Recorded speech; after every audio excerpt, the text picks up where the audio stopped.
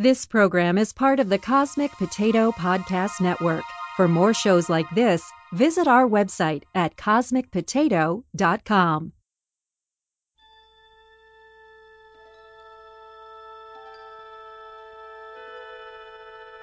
"50 years ago, the world was introduced to the phenomenon that was Star Trek. Popular culture was changed forever, and eventually it became 6 television series and 13 motion pictures.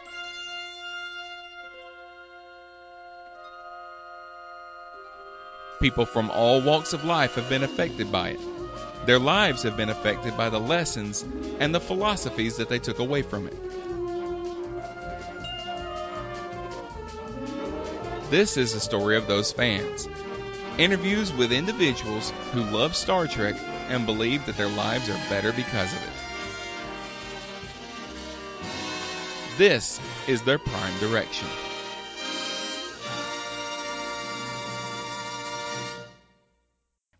Hey everybody, and welcome to the Prime Direction, the Star Trek Fandom Podcast. My name is Shawn, and I'm extremely honored to introduce my guest for this episode.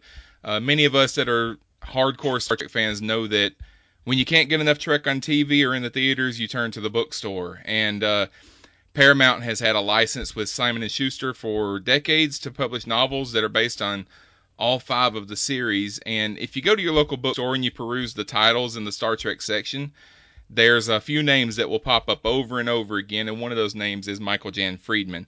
He's the author of at least 39 Star Trek novels, as well as tie-in novels based on other series such as Star Wars, Alien, the X-Men. And he's written for major comic titles for DC, Marvel, and Image, and it is a distinct pleasure to welcome him to the show. Michael, welcome to the Prime Direction. Great, thanks. Nice to be here. So this podcast is... It's about Star Trek fans, and I'm going to ask you some questions about your writing career and focusing a lot on your Star Trek writing. And we're going to talk about some of the projects that you're working on currently in a little while. But first, I wanted to talk about your background and your Star Trek fandom. So where did you grow up? I grew up here in the New York area, in the borough of Queens, and if you're not familiar with New York City, people, when I say, I grew up in New York City, right? There's Manhattan, yeah, where all the big things are, and then there's the other boroughs. yeah. So Queens, when I moved to Queens at the age of 2, there wasn't a whole lot there, and there was a park right behind my house, a big natural park, many acres, and so I grew up almost in the woods, to tell you the truth. Lots of kettle lakes and woods and streams. So it was almost like growing up in the country in a way. Yeah, I've been to New York once. I went a couple of years ago, and we were only there for 2.5 days. So we saw all the major tourist attractions. I think you could walk around New York for probably 3 weeks and not get to see everything. Oh, easily. Yeah. Do you have any siblings? I do. I have 2 younger sisters. They live not too far from me. Oh, okay. A little farther out on Long Island. Are they Star Trek fans? No. They're not? Okay. No. One of my sisters used to watch The Twilight Zone with me. Oh, yeah? But it was a running joke. She would look at me and go, "That was terrible."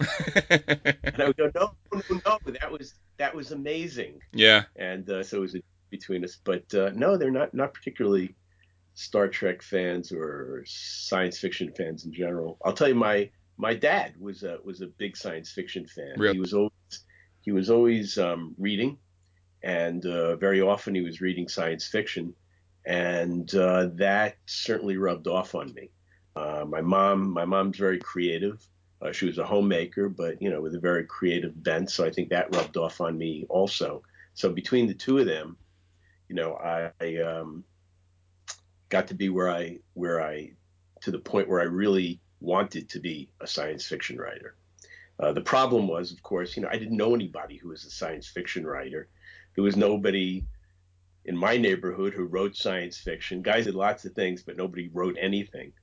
And There was no writer, there was no publisher. No one even knew someone who was a writer or a publisher. Right. Uh, so it didn't seem like there was ever actually going to be an opportunity to be a writer. But it was a dream in the back of my head originally. How early in your life did Star Trek become a part of it? The earliest possible time. Yeah. Oh, the when Star Trek came on the air in 1966, I watched that episode. I wasn't that old, but Yeah. sitting there in my pajamas, but I was able to sit there and watch that episode, and it was amazing. It was, I've used this phrase in connection with this experience. It's a phrase from The Great Gatsby. It was commensurate with my capacity for wonder. Yeah. It was the most amazing thing I could imagine on television. If I could have designed something to watch on television, that would have been it. Yeah. So I was happy actually that Gene Roddenberry designed it. So were you a rabid fan from the very beginning?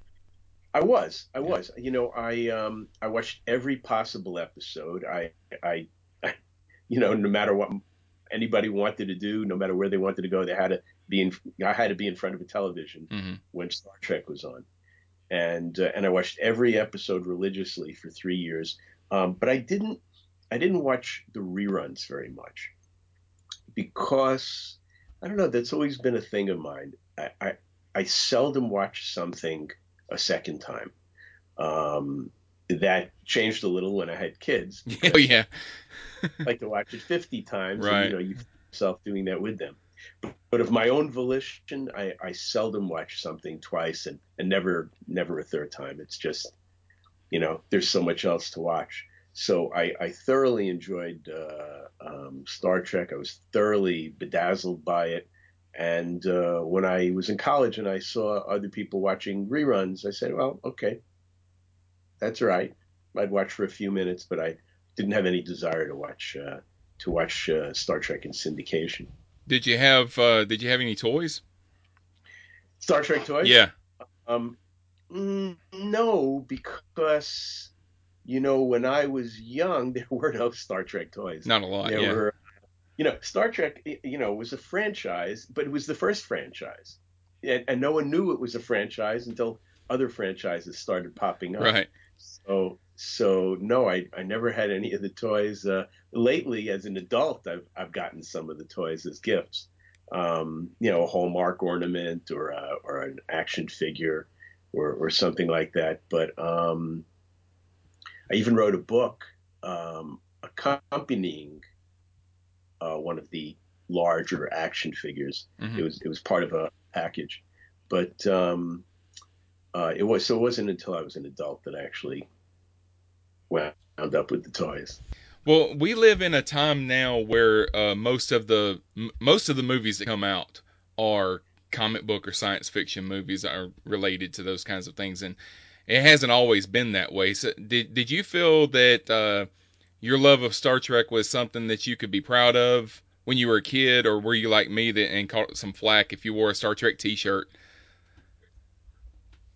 Hmm. Um, I, I kind of straddled those two worlds when I was a kid. Mm-hmm. I, I was, I guess I hung out with a lot with the cool kids, but I also hung out a lot with the geeks, Yeah. and I felt equally comfortable in both worlds, and I was totally unashamed of my my dedication to Star Trek and things like that. It never I never hid it. I guess the biggest impulse to do so would be when I started dating. Yeah. But even then, usually it turned out that um, the girl I was dating had a younger brother who was into comics, and I would end up talking to them. Yeah. And they go, "Wow, you're so cool. You don't mind talking to my younger brother?" And I said, "Oh yeah, it's that I don't mind talking to him, right?" Yeah. Yeah. I always found that even the bullies that were making fun of making fun of kids for liking Star Trek and Star Wars and stuff like that. Those things are more mainstream than they're willing to admit. Mm. So even the bullies, they would make fun of you for liking Star Trek, but then they were watching Star Trek too. They were just they would just make have to find something, I guess, to make fun of you about, and if you were wearing a Star Trek shirt, then that's the thing that they focused on, I guess. It's funny you mentioned that. It was just the other day I was talking to someone about these bullies that lived up the block, Hmm. and they were tough kids, and everybody knew they were tough kids. They were a year older than I was, and their leader was a guy named Robbie. And one day I'd never talked to him or anything, Hmm. and then one day I see him approaching me, and I said, "Oh my God, I'm in for it. I don't know what's going to go on now." And he comes over and he goes, "So I heard you like comics." I said, "Yeah." He goes, "Me too." And the next thing I know, I'm at his house trading Oh comics. yeah. So yeah, you're right. You're right. Even the bullies were often into that. So after the next gener, I mean not the next gener, after the original series went off the air, did you feel like Star Trek is just a part of your past, or did you always maintain that same level of fandom? I know it was about 10 years between the ending of the series and the first movie. Yeah. Yeah. It was. I thought Star Trek was done. Yeah. I thought it was done, and I would. I was into comedy and comedy performing, and so we would do bits about Star Trek, where I would write a humor column about Star Trek. So it was always on my mind. It stayed with me in that regard. But but I figured it was done. And then Hmm. when I heard they were making a Star Trek movie, I was over the moon. This is amazing. What an amazing idea. And people have asked me. They said, "So was that, you know, did you know that that was happening?" I was like, "No, it had never happened in the history of the world, Yeah. where they took a TV show and made a movie out of it. It was the first. So it was completely unexpected and completely delightful, even if it wasn't necessarily the best Yeah. in the world. I was gonna ask you how you actually felt about the movie after you saw it. Well, it had its good points and its not so good points, but again, there was nothing to compare it to. Right. Yeah. Um, I want to talk to you a little bit about your Star Trek novels. Um, you've written a lot of them. Was that a series of books that you like to read before you started writing for them? Yeah, yeah. I read some of the Star Trek novels. By Howie Weinstein and Ann Crispin. Howie's still a friend of mine. Ann was before she passed away, and so I admired those books. And when my agent came to me, I'd written 4 books for Warner, and she came to me and she said, "Would you like to do write a Star Trek book?" I was like, "Oh yeah, that'd be incredible. That'd be great." I think they were putting out like 6 books a year at that point, Mm-hmm. and and I said, "Sure, terrific. I'd be happy to." So I came up with an outline. The editor at the time was a guy named Dave Stern, and who's a friend now, but at the time he was just an editor. I didn't know him, Right. and Dave, I gave Dave a proposal for an original series story because in those days that's all there was, Right. and uh, and Dave really hated it. Actually, he said this is not at all what I'm looking for. And the books that he had liked of mine that I thought were what I had to kind of emulate were swords and sorcery books. So the idea I had submitted was it's kind of a Scotty story with a lot of Scottish mythology thrown in there. And he said, "This is not at all what I'm looking for. I want a Star Trek story. I want it to be science fiction." So I came up with another story based. It was an offshoot of What Are Little Girls Made Of? Mm-hmm. And then he said, "Mike, I really like this." He goes, "But how does it end?" And I said, "Well, you want to know how it ends? I mean, isn't that telling?" He Yeah. goes, "You're supposed to tell, Mike. I'm the editor." So I said, okay. And I gave him the ending, and he really liked the whole package and gave me the go ahead. And that became my first Star Trek book, Water Little Girls May. Oh, no, I'm sorry. It was called Double Double. The episode it was based on was Water Little Girls May. Right. So it kind of takes the idea of a Kirk android, another Kirk android being created, and that's the springboard from which the story proceeds. The height of my Star Trek fandom was in when I was in high school, which was the mid '90s, early '90s, and I would go to the bookstore and I would buy these paperbacks. And after I'd read quite a few of them, I had a short list of authors that I tried to keep an eye out for when I went to buy whatever the newest books that came out. And of course, there were authors like Peter David and Diane Duane was on that list, and then you were on that list as well, and you wrote Reunion, which I think was the first Star Trek Next Generation novel that I read, and it kind of was about the death of Dr. Crusher's husband when he was killed under Captain Picard's command. You've written novels based on all of the properties, am I right? Except You Enterprise. didn't write it, And okay. Which one? I'll tell you Go why. ahead. Go ahead. Okay. Well, yeah. I mean, yeah. Um, I've written many original series books, a lot of Next Generation books, a couple of Deep Space Nine books, and some Voyager books. I also wrote a Voyager episode. Yeah, I think I was going to bring that up. Yeah. Uh, but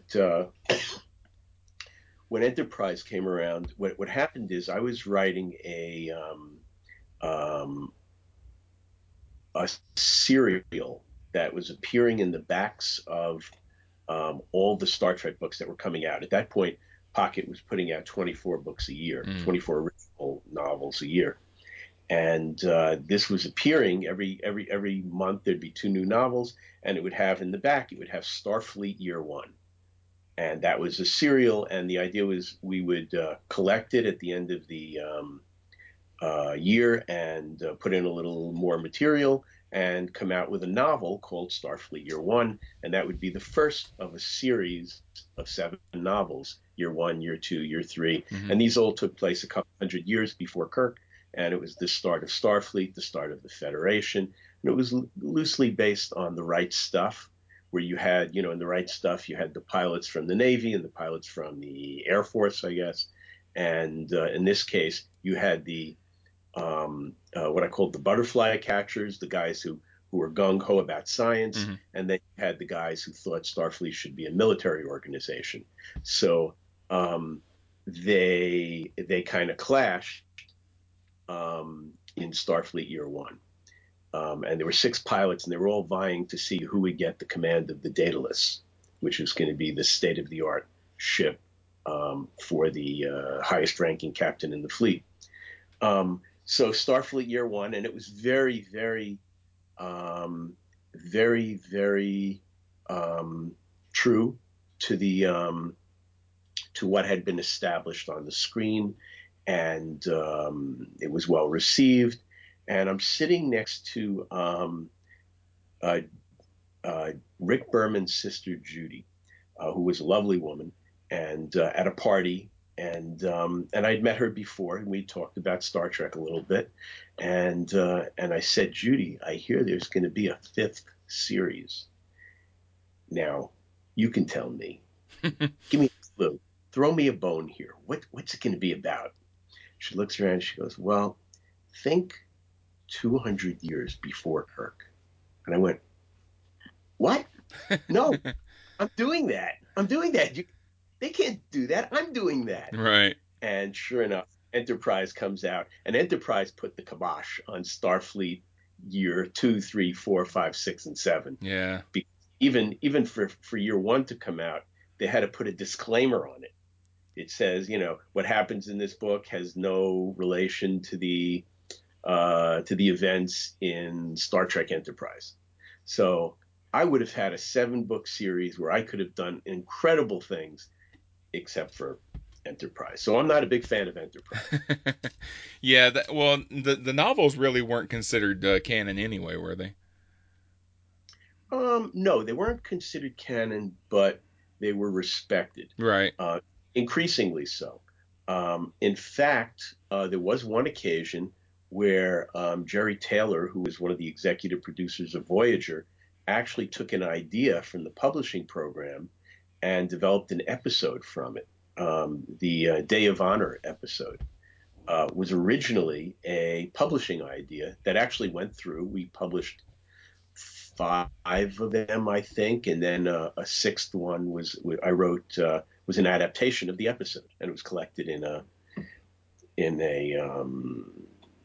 larger book, all six of them.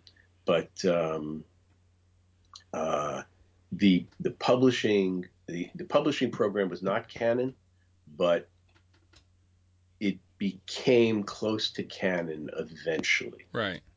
As the shows started to come to an end, and then they kind of did these.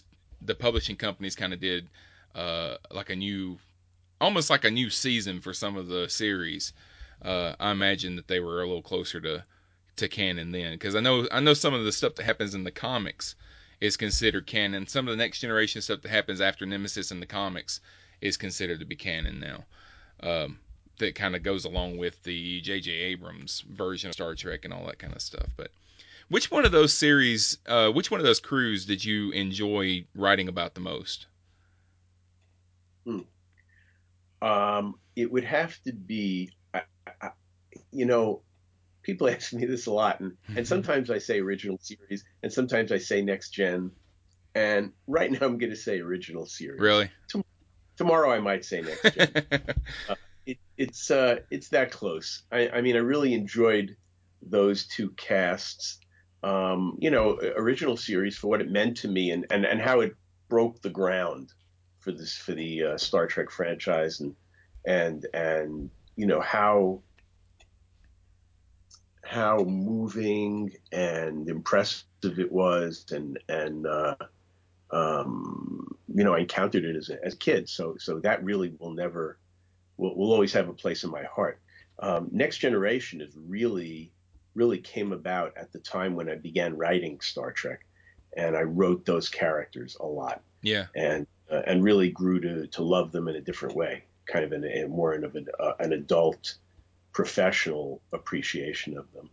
So, I mean, I have a portrait of Picard looking over my shoulder. You can't see him from where you are. He's that way Yeah. on that wall. Sober portrait of Picard looking down at me. Yeah. So I can't say anything unkind about him. Another thing that I've always noticed is that Star Trek many times gave you the honor of adapting some of their more famous episodes into a novel form. I remember specifically that you wrote the adaptation for Relics, which was the episode that listeners will remember. Scotty came back to the Next Generation universe in that episode. And in the novel, you added a lot of story that wasn't in the episode, and it really, to me, it helped to add the concept of the Dyson sphere and how it worked and how it appeared when you were inside it and you were on the surface and all that kind of stuff. Did they give you free reign to pretty much do whatever you wanted as long as you included the stuff that was actually in the episode? Mm, yeah, I would say they did, but more than that, I mean, they picked me for some of these assignments because they knew they could trust me, and they knew that I would gravitate toward what they had done rather than what I felt like Star Trek should be. Mm-hmm. And so when I got the assignment to write Relics, and I got the script, um, the first thing I did is I called Ron Moore, who I had met previously. He was the writer of the episode and also became executive producer in the Star Trek in Deep Space Nine for Deep Space Nine, and Ron was great. He was generous as always, and Ron, I said, so Ron, what did you want to put in that you couldn't? He goes, oh, Mike, he goes, if we had the budget, I would have done this and I would have done that. and I had a scene in mind where I was going to do this, Yeah. and I'm taking notes. They say, more, keep going, Ron, keep going, keep going.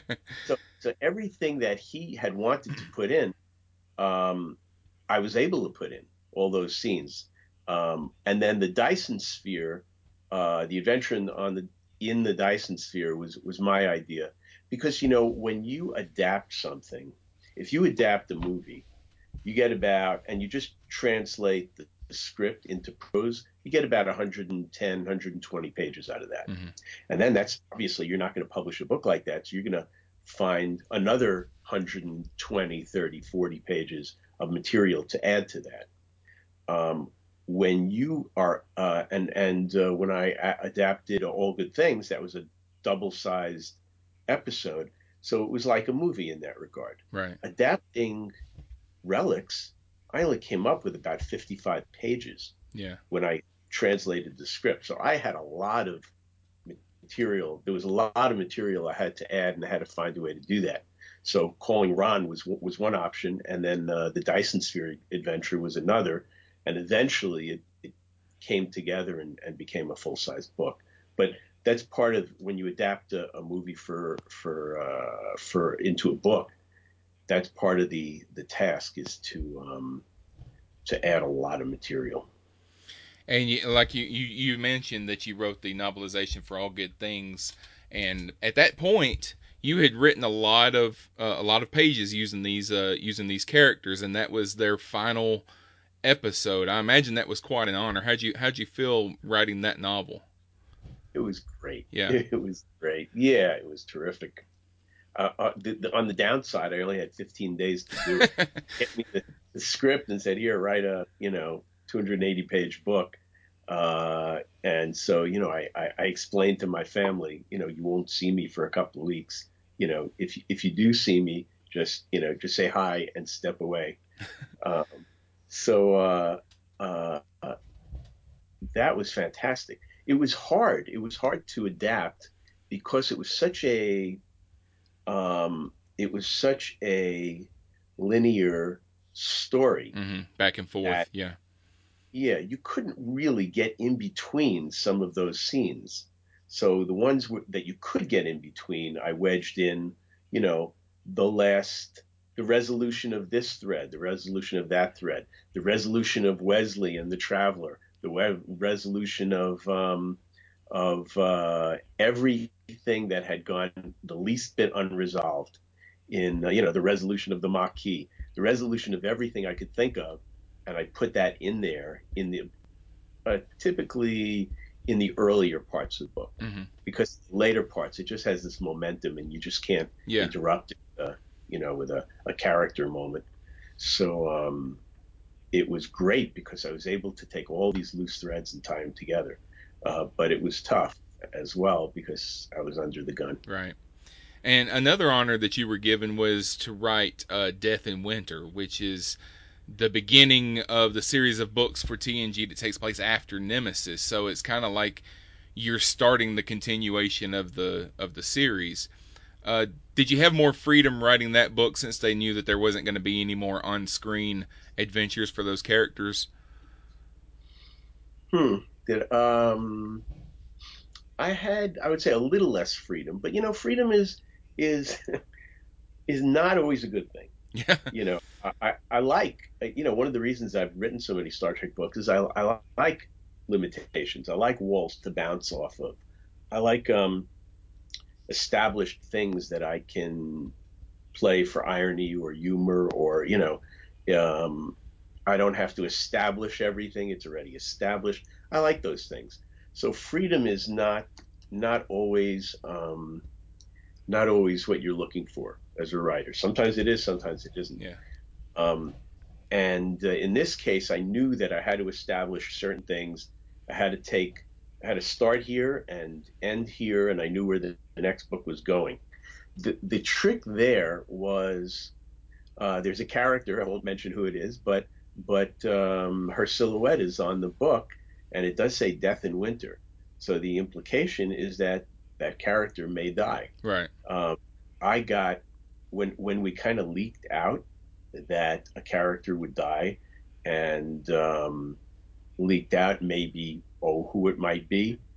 I got threats. Oh I wow. got it's like, who are you to kill that person? Are you kidding? That's my favorite character. Yeah. And then, in the book, that character may or may not die, but I couldn't come out and say no, not going to happen. Don't worry, because that book was going to come out. Nobody could know how it was going to end. Right. Yeah. So people were suffice it to say, I wasn't. Nobody killed me, uh, but which was the outcome I was hoping for. And but that was an interesting adventure in publishing. On a geeky note, you wrote a novel that I had a lot of fun reading a few years ago, which was Planet X. Of course. And it's the crossover of the next generation with the X-Men. Can you tell me how that novel came about? Yeah, John Ordover, who was the editor, the lead editor in the Star Trek publishing program at the time, um, knew that Marvel was getting the license for the comics, for the Star Trek comics. DC had it for many years, Yeah. and now Marvel was going to get. And so there was a brief window of opportunity there, because there was already a business relationship between Marvel and Paramount, who owned the rights at the time. John said, "Hey, we're already talking, we're already doing things on the comic front. Why don't we come out with a novel that crosses over Star Trek and the X-Men?" And it could only have been done at this time when there was already a relationship there, Mm-hmm. and the licenses were that had already been worked out, that it could be done. And he suggested it, and it was well received. And so, in fact, I was able to write Planet Yeah. X. And Planet X, it's weird. It's a weird book, but it's a lot of fun. I think it was certainly a lot of fun to write. Mixing like elements in the original, in the Next Generation, and in the X-Men. I have Geordi talking to Nightcrawler, who's a teleporter, Mm-hmm. you know, and I have Worf in the holodeck with Wolverine, and um, Picard. This is before Patrick Stewart was announced as the guy who would play Professor Right. X.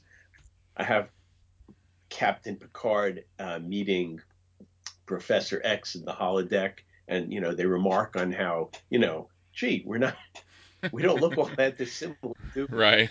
Um, then there's a funny moment where a transporter operator named B.G. Robinson is talking to Angel, um, and uh, B.G. Robinson was played by, I'm having a mental block. The woman who played Lois Lane in Lois and Clark. Oh, Terry, not, Terry yeah, Hatcher. Terry Terry, Hatcher. thank you. God, you saved me. Okay, I so almost said Terry Terry Hatcher Farrell. That's is not played, right either. So. right? Yeah. So Terry Hatcher played B.G. Robinson on the episode The Outrageous Icona. Mm-hmm. And so I have B.G. Robinson in the book, and she looks at Angel and she goes, wow. She goes, don't forget, this is the woman who played Lois Lane. She goes, wow, I can't believe a man can fly. Yeah. So there were lots. I have Q hanging out at the end of the book with the Watcher. Right. Um, there's just so many fun things to do in that book, and I think I did them all. I So yeah, remember I remember seeing that in the store, and they had done something in the comics that was the original series meets the X-Men not long before that, but but I had not heard that the novel was. So when I saw that novel and I saw the cover, I was like, what, really? No, what? So I had to pick it up. I had to read it. yeah, And I believe it, I've still got it put up here somewhere. But Star Trek is absolutely a science fiction show, but inside of that genre, it has a lot of different kinds of episodes. There's the planetary discovery episodes. There's the time travel episodes, courtroom dramas, Klingon and Ferengi centric episodes. What kind of Star Trek episodes do you find yourself liking the most? I think I like them all, and I think I have probably used them all, every one of those structures. But I think they always I like the interplay of ideas, and sometimes that's best expressed in the courtroom drama, where for instance, I had Data was captured by a society that believed what Spock had once said, that the needs of the many are greater than the needs of the one. Right. But for them, it was a simple matter of math. That's all that counted. Right. And so he had to kind of show them another way of looking at things.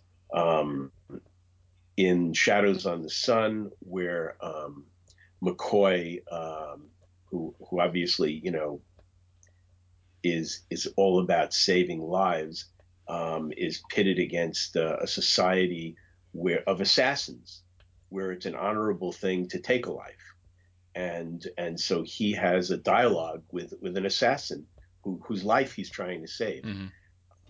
and that interplay of ideas is what makes it exciting for me. It's not so much, everybody likes a good phaser fight, hey, Yeah. but it's that interplay of ideas. I mean, I had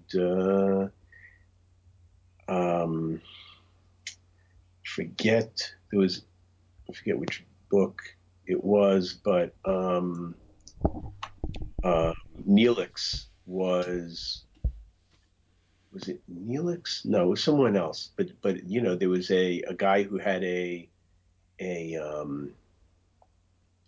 he had a way to save a whole bunch of lives, but he had discovered this by doing the equivalent of what in our world would have been Nazi research. Oh, yeah.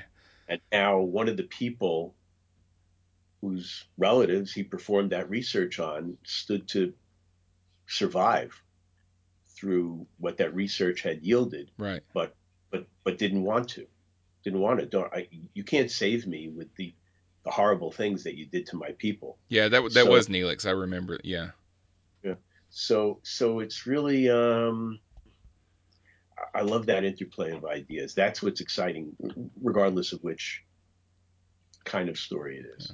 Well, you wrote Resistance, which was a Voyager episode, and it was the episode where Janeway's trying to rescue Tuvok and B'Elanna, and she meets an old man that thinks that she's his daughter. It was a remarkable episode. How did it feel to somebody that has written lots and lots of Star Trek stories to actually see these characters play out one of your stories on screen? It was an out of body Yeah. experience. It was amazing. I have to tell you, everybody's got a Hollywood horror story. Oh, they took my beautiful baby and they destroyed it and they made it into something cheap and tawdry and oh, never work for Hollywood again. But I don't have that. I was I wrote the story with Kevin Ryan, and we were treated nothing but great and with respect, and we were included every step of the way. And the God help me, I forget the name of the lady who rewrote the story for us, Mm-hmm. but she did an amazing job, and just it just wrung out every last bit of pathos out of that story. The original idea was Janeway plays Dulcinea to a Kazan Don Quixote, Okay. right? Yeah. It was the Man of La Mancha story, and that was the pitch. And we made the pitch to Jerry Taylor, one of the executive producers, and she liked it, and she said, "Let me take it to the rest of the staff and see what they think." But I like it, and so we were keeping our fingers crossed, and um, we heard the next morning from Jerry, and she said, I gave it to the staff. They loved it, but I have to tell you, after we all said, yes, let's buy it, she goes, maybe an hour later, we got another pitch. And it was substantially the same pitch. So if you had pitched 24 hours later, Yeah. we would have had to buy their pitch instead of yours. That's how precarious it was. Right. In the meantime, it was a great experience. It was wonderful. If anything, they improved what we had written, and like I say, wrung every last little bit of pathos out of it. We had originally thought of somebody like Brian Dennehy, a big kind of gruff-looking guy to play the kind of addled ex-revolutionary, Right. and they picked Joel Grey, and I was like, Joel Grey.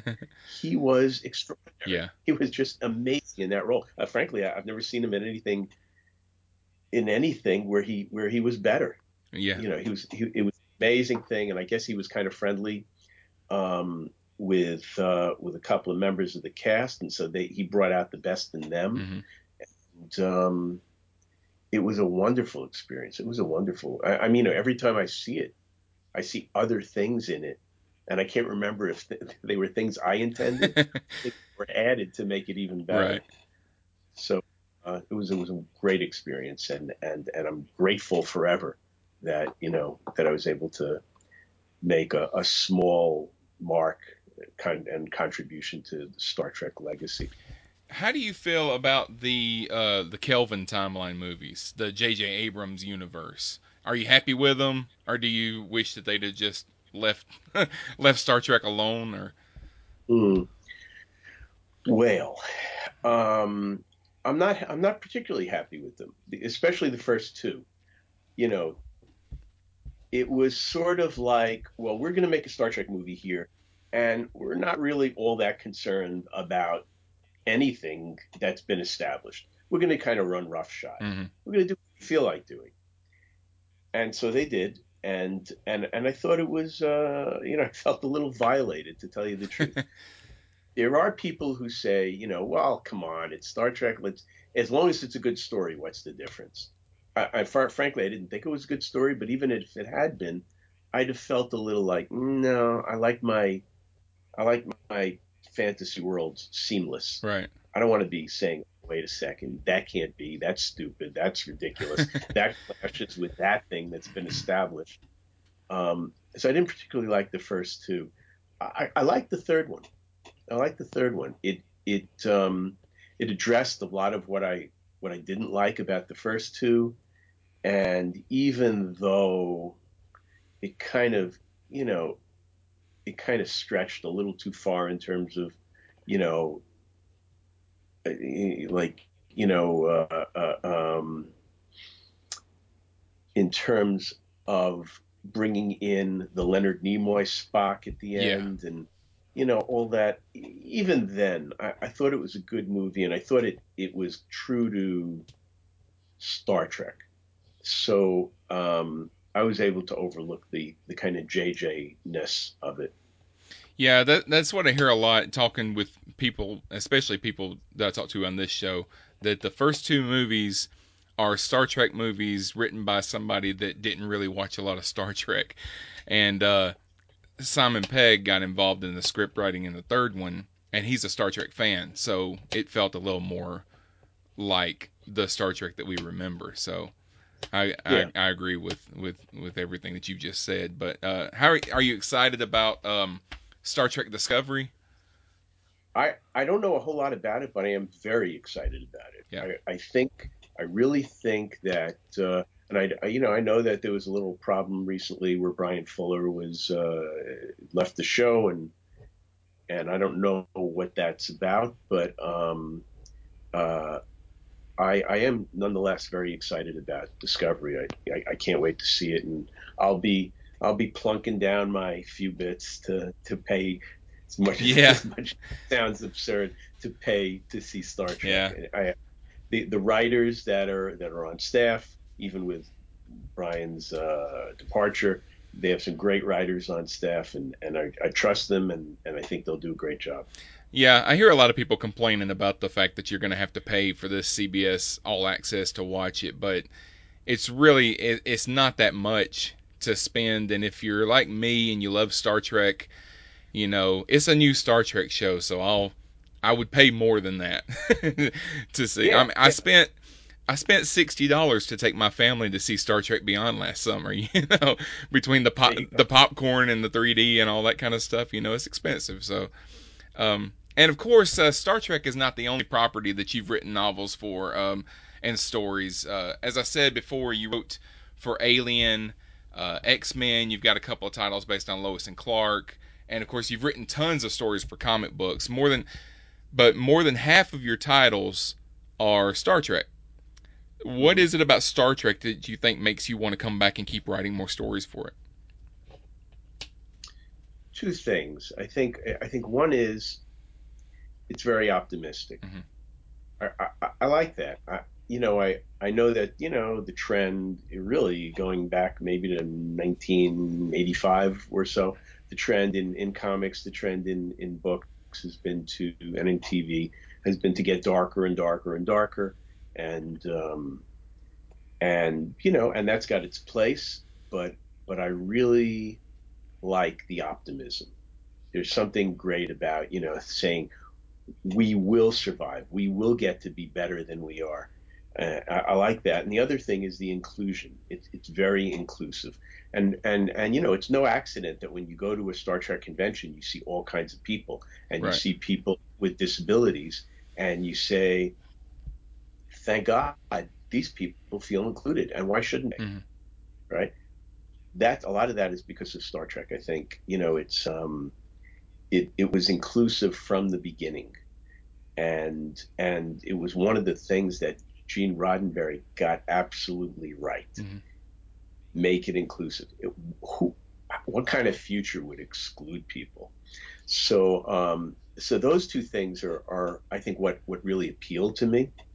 And you don't see those things together in any other franchise.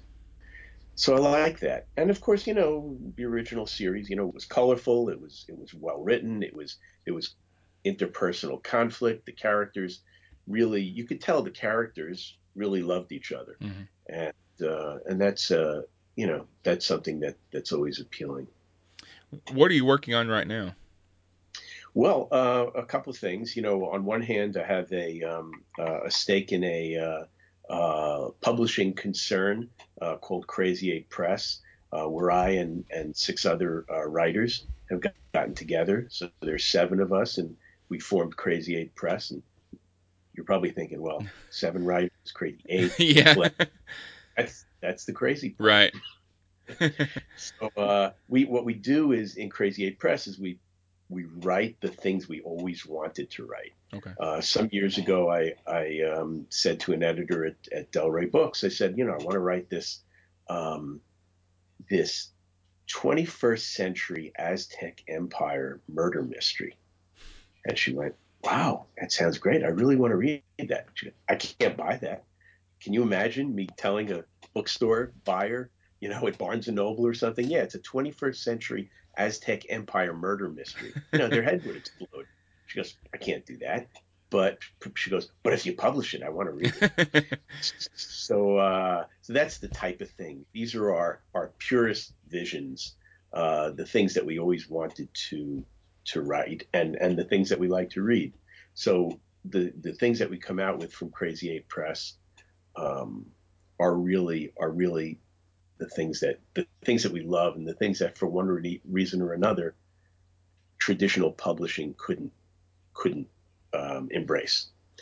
Um, on the comic side, I'm working on a brand new comic called Empty Space, and it's a cross. I guess you'd say it's kind of a cross between Star Trek and Lost, Okay. and it's got Star Trek elements. There's a star fleet, if you will, and it adventures out in space and hostile species, but it's not exactly like Star Trek. And it's got elements that will keep you coming back and coming back and coming back as we peel back one layer of the onion Hmm. after the other, and you realize the thing you thought you were reading in issue one is not what you're reading by the time you get to issue 5. So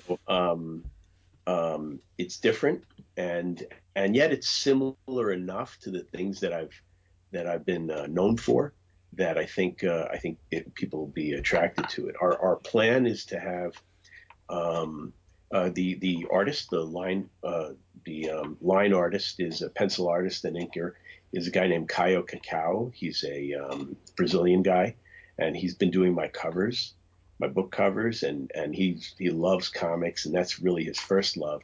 So he's doing the line art. He's a wonderful cover that he's rendered for me, and the idea is to come out on Comixology for 4 issues, Okay. and then collect that as a graphic novel, kickstart it, put it out there in the comic stores, do 4 more issues with Comixology, collect those in a graphic novel, and so on. Every 4 issues, until for as long as people will tolerate us. Do you is all that on your website? I think yes, I think that is on my website. There's the Crazy 8 Press website, where you can find out more about the books, and to find out more about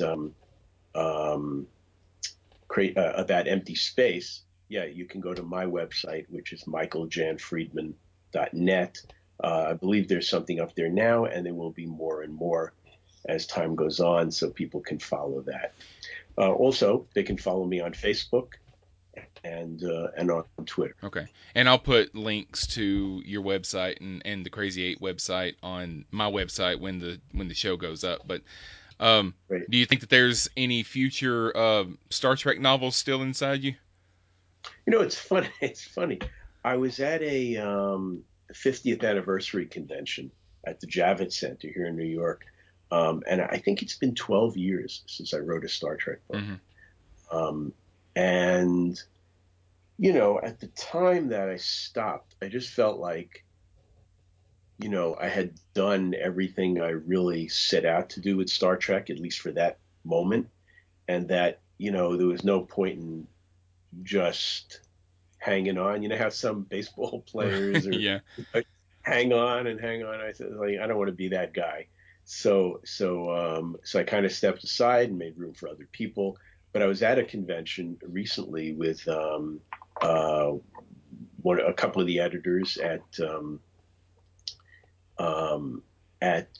Pocketbooks, and they encouraged me to do it again. And being on these panels, I was on a few panels at the convention, and being on these panels and seeing people I knew and meeting people I knew people, I really said, you know what? I think it's time. I think it's time for me to get back in the saddle. And so I'll be submitting a proposal soon, and hopefully that'll be the beginning of my reentry. Well, I can tell you, just from a Star Trek fan like myself, I go and watch the J.J. Abrams movies. I'm looking forward to Star Trek Discovery, but I always want to go back and revisit the old Prime universe. I'm reading Death in Winter right now. I haven't finished it yet, and like I said, I've got several of your books on the show. You and Peter David are pretty much my go-to Star Trek guys when it comes to novels. So, Thank you.